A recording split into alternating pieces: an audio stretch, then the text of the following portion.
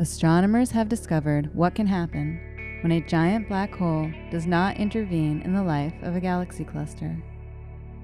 Using NASA's Chandra X-ray Observatory and other telescopes, they have shown that passive black hole behavior may explain a remarkable torrent of star formation occurring in a distant cluster of galaxies. Galaxy clusters contain hundreds or thousands of galaxies pervaded by hot X-ray emitting gas that outweighs the combined mass of all the galaxies. Ejections of material powered by a supermassive black hole in the cluster's central galaxy usually prevent this hot gas from cooling to form vast numbers of stars. This heating allows supermassive black holes to influence or control the activity and evolution of their host cluster. But what happens if that black hole stops being active?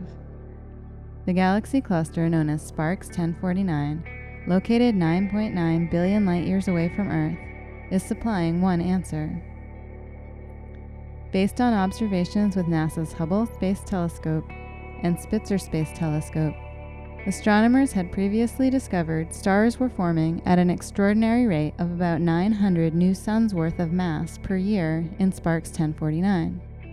This is over 300 times faster than the rate at which our galaxy, the Milky Way, is forming its stars.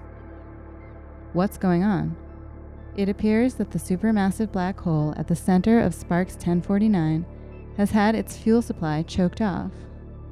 The Chandra data show that the temperature of the gas at the site of the prodigious star formation has cooled to about 10 million degrees. This is in contrast to most of the rest of the cluster, where the gas is hotter at about 65 million degrees. The highest concentration of this relatively cool gas is not in the center of the cluster. It's about 80,000 light-years away and matches the location of the fastest star formation. This means there is essentially no fuel for the black hole to pull toward it, rendering it dormant. Without energy pumping out of the black hole, the gas can cool enough to unleash a deluge of new stellar birth. This behavior differs greatly from nearer and younger galaxy clusters that typically show black holes stifling high levels of star formation.